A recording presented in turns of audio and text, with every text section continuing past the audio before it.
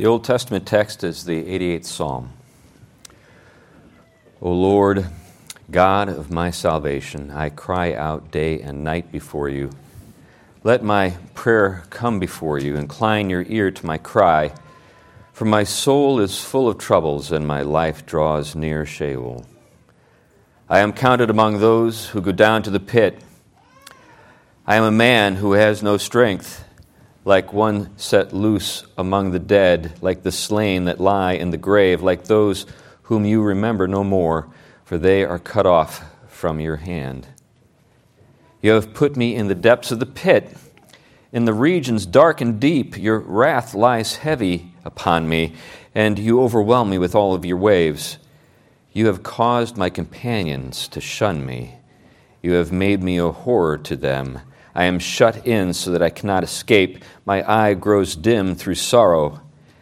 Every day I call upon you, O Lord. I spread out my hands to you. Do you work wonders for the dead? Do the departed rise up to praise you? Is your steadfast love declared in the grave, or your faithfulness in Abaddon? Are your wonders known in the darkness, or your righteousness in the land of forgetfulness? But I, O Lord, cry to you. In the morning my prayer comes before you. O Lord, why do you cast my soul away? Why do you hide your face from me? Afflicted and close to death from my youth up, I suffer your terrors. I am helpless. Your wrath has swept over me. Your dreadful assaults destroy me. They surround me like a flood all day long. They close in on me together. You have caused my beloved and my friend to shun me. My companions have become darkness. The word of the Lord. Thanks be to God. Let's pray.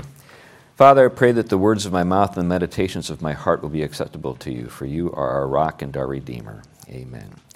Please be seated. There are some passages of Scripture that are more difficult to say the word of the Lord, thanks be to God, in response to, and this is one of those passages. Did you notice that this psalm departs from a kind of standard pattern that we see in the Psalms, even the Psalms of Lament? In those Psalms, there's a lot of attention given to despair and to hopelessness and to the situation that a person can find himself in when he doesn't think there's any escape. But then the light breaks in toward the end of the psalm. There's at least some hope of deliverance. There's some sense that this won't go on forever. But that's not the case with this psalm. This psalm ends on a down note. Now, maybe you've been at a point in life where it's really felt like that for you, like there's no hope, that you're hopeless. And then somebody's come along and said, hey, cheer up, right? Cheer up, put on a happy face. Gray skies are going to clear up. Put on a happy face. And instead of encouraging you to sort of lighten up, you just kind of get angry. Because why? There's a sense in which this frivolous encouragement makes light of what you're going through. That's what levity is, right? I mean, making light of something. And there are some times when things are heavy, and the appropriate thing is not to say, hey, lighten up, look at the bright side, anything like that. The appropriate thing to do is to mourn with those who mourn. There really are things in life that we should mourn over that are bad. They're bad things that happen. And we can't make light of them. We can't treat them as though they're not serious. Now, in our world today, everything is sort of reduced to sort of like a medical problem. Have you noticed this? Like everything is supposed to be solved with a pill. Take a pill, right? You've obviously got some kind of biochemical imbalance, and so you need to kind of get it together. And so that's kind of the materialist approach sometimes to this problem. But, you can't reduce everything to biochemistry. There really are bad things that happen. There are things that happen in our lives that can't be solved with a pill, because it's not just about the inner life and sort of your experience of reality. It's reality that's the problem. Somebody's died. Somebody's lost a job. Somebody is sick. Somebody you care about has abandoned you. I mean, bad things happen. There's a reality out there, and it's not just a like I said, biochemistry. Now, did you notice that the sons of Korah sing this? So that's another thing to note. If you were here last week, I told you about the sons of Korah. We're told about them in Numbers, the book of Numbers, the 16th chapter. And, they really did go down to the pit. In that story, he had some Levites. So Korah was a Levite, and Moses is a Levite. Aaron was a Levite. The tribe of Levi had some important responsibilities in the service of the tabernacle. Obviously, Aaron and his sons were priests. And so these responsibilities entailed some important jobs related to the tabernacle, but it wasn't as though everybody was created equal. There were priests, and then there were some other folks. And the Korahites, the followers of Korah, were they were offended. They were put out that they weren't priests. And so they demanded equal treatment. They said, hey, who do you guys think you are? Exalting yourself over the rest of us the way you do. We're just as good as you. We should be priests too. And, Moses' response was, hey, it wasn't my idea, guys. This is the word of the Lord. The Lord has set apart these people for this service. He's given you an important task too. Receive your task gladly and perform it.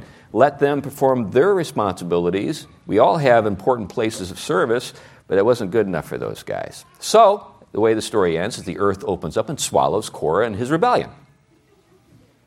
Solves the problem. I've often wanted to be able to do that at different points in my life. But it wasn't given to me the gift of opening the earth. So anyway, that's what happens. Now, sons of Korah, since all of these guys go down to Abaddon, their tents, the tents of the wicked, which are referred to in the psalm that I preached from last week, are swallowed up in this way. Why do we have these guys? Why are there any sons of Korah? Well, they didn't all die. There was a remnant that was saved. We learn about those fellows in Numbers chapter 26, verse 11. So there were survivors, and they got their jobs back, and they were glad for it. And one of the things that they did in temple service was serve as doorkeepers, which meant bouncers, you can put it that way. It wasn't as though they were just helping people find a seat in a difficult, room to find a seat in. They were keeping people out who shouldn't come in, making sure that people did things that they should do, that kind of stuff. So these were men of action, and they were singers. We don't often put those two together, men of action and musicians, but that's a couple of the tasks that they performed, and they were glad to do it. But there was not a happy ending unless you think of, a remnant surviving this horrendous judgment that fell upon Korah and his followers as being a happy ending. You ever think about when something happens to you, who you can blame? It's normal. Whenever anything goes wrong, that's the first thought that comes to mind. I know it is for me. I looked at my wife and I say, why did you do this to me? Even though she had nothing to do with it. We're all like that. We all look for somebody to blame. Right? And we do that with God. Why did you do this to me? What did I do to deserve this? You actually have that in this psalm in different places where the psalmist, the sons of Korah, are singing about you. You see it in verse 6. You have put me here in the depths of the pit. Down in verse 8, you have caused my companions to shun me. Verse 18, you have caused my beloved and my friend to shun me. You. Now, we're also told there's a reason why the Lord has done this, and it's because of God's wrath. We're told that it's not just because God had nothing to do. We see that in verse 7. Your wrath lies heavy upon me. And again, in verse 16, your wrath has swept over me. We can find ourselves subject to God's displeasure and God's wrath. And when, we are tempted to say, why me, in a kind of plaintive way, sort of protesting our innocence, perhaps a good way to follow that up is with the question, why not me? Why not me? Maybe I really deserve this. Now, I'm not saying that's always the case, but it's at least worth entertaining the possibility that some things that have come along in your life may be evidence that you have displeased God. We see that with our Christian ancestors, calls to repentance when there's famine or plague or what have you, saying, kind of in an honest process of self-examination, have I done something to displease God that would bring His wrath down upon me and put me in this spot? Is it my responsibility? That's not a bad thing to do. Now, I know that you can take that too far, kind of a neurotic approach to life, that kind of thing, but I'm not talking about that. It's just really a good, opportunity to examine yourself when things go wrong. What is going on in my life? Is there something that I've done or I'm participating in that deserves this treatment? Now, some folks think this is, strong medicine, and maybe it's too strong. Maybe we should never, ever let our minds go to that. Maybe there's some reason that I deserve this. We live in a culture right now where, either, I think most people, in terms of what they think of the options, is either nice God or no God. There's like no third possibility. It's nice God or no God. And if God's not nice, then there's no God. That's kind of the way folks assess things. And this has some history. You remember Rabbi Kushner, Harold Kushner? He wrote a book entitled Why Bad Things Happen to Good People. There was a reformed kind of tongue-in-cheek response, why do good things happen to bad people? Which is kind of where we all are. Lots of good things happen to bad people all the time, but no one ever writes a book about that because that's not considered to be a real problem.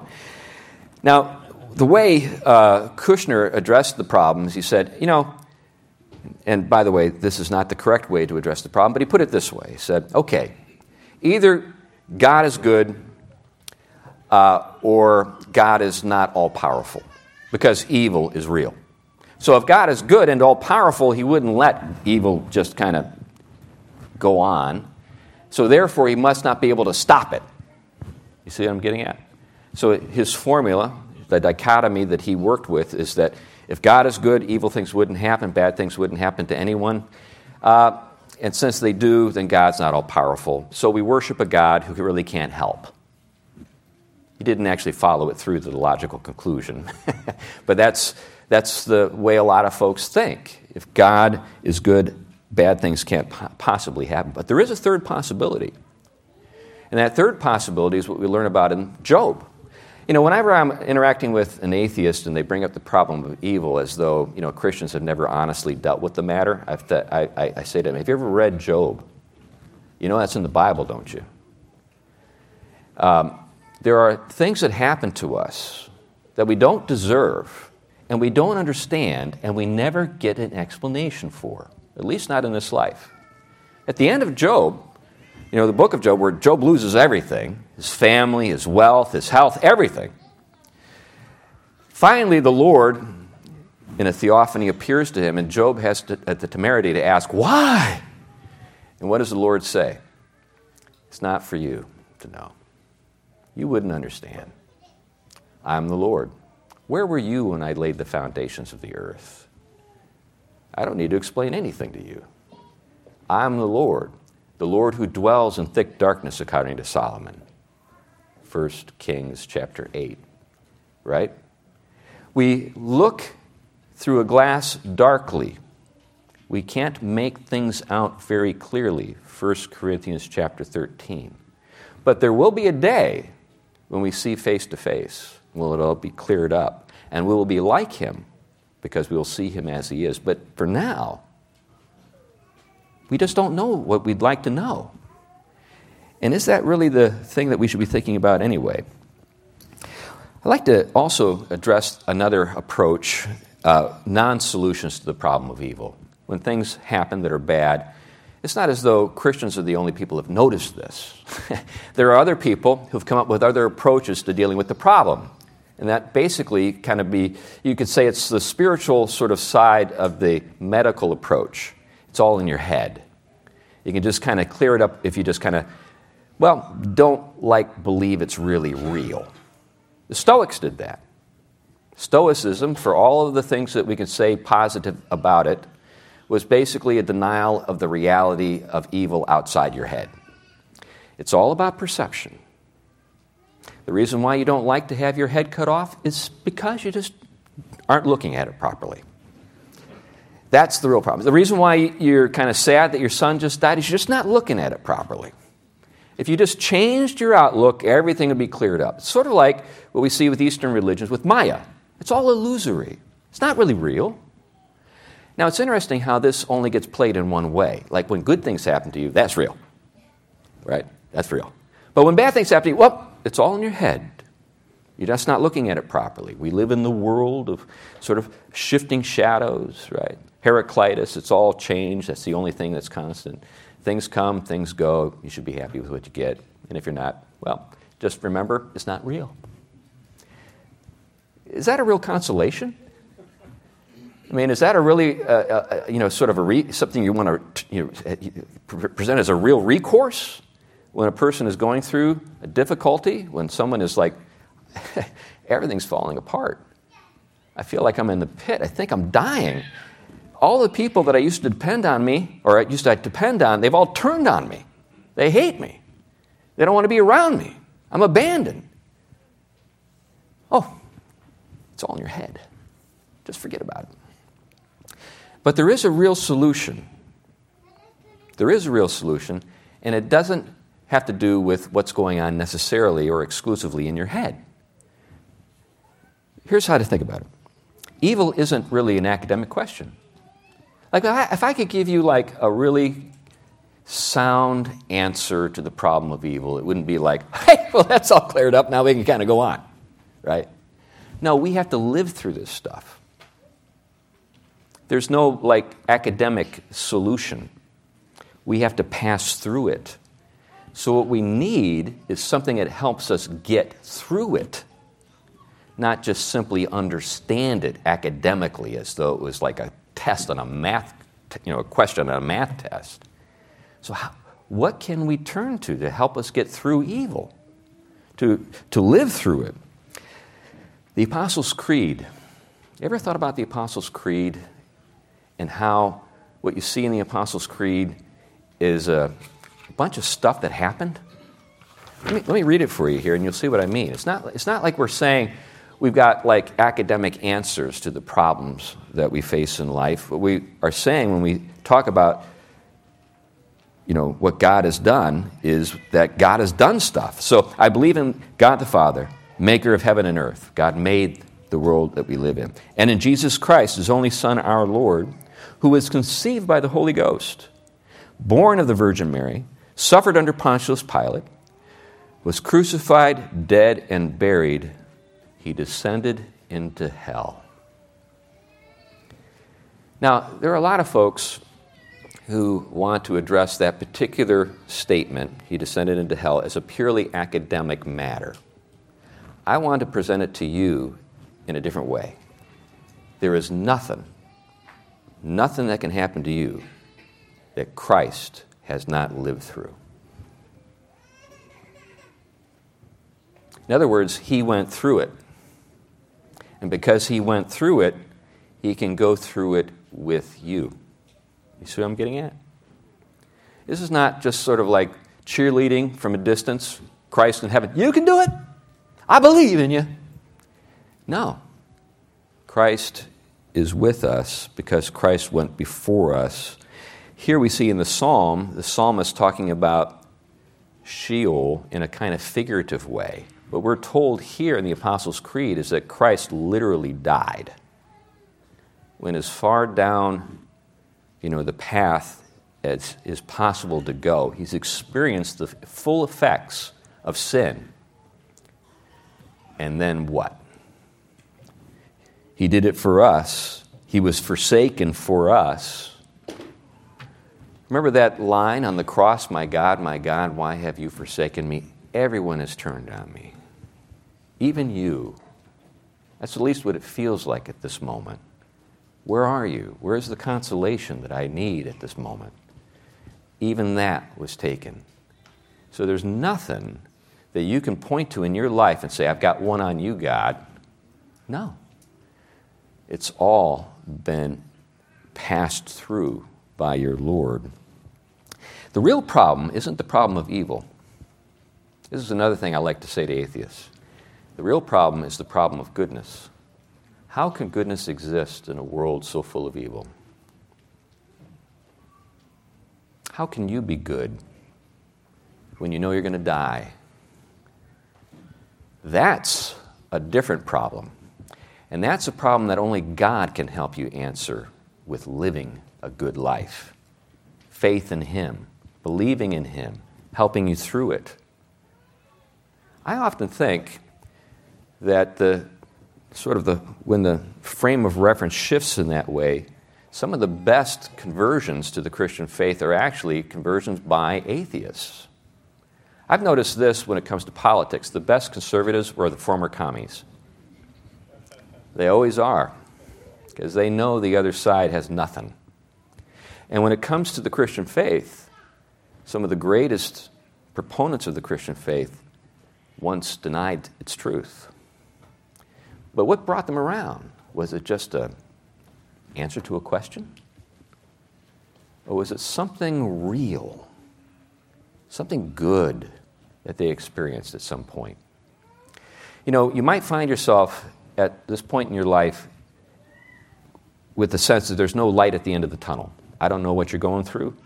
I didn't have anybody in mind when I wrote this sermon. I just know that sometimes people find themselves in a situation where they're just hopeless and they don't know when it's going to end. Well, the thing I have to share with you is not there is light at the end of the tunnel, although I believe there is. What I want you to really believe is that there can be light with you in the tunnel.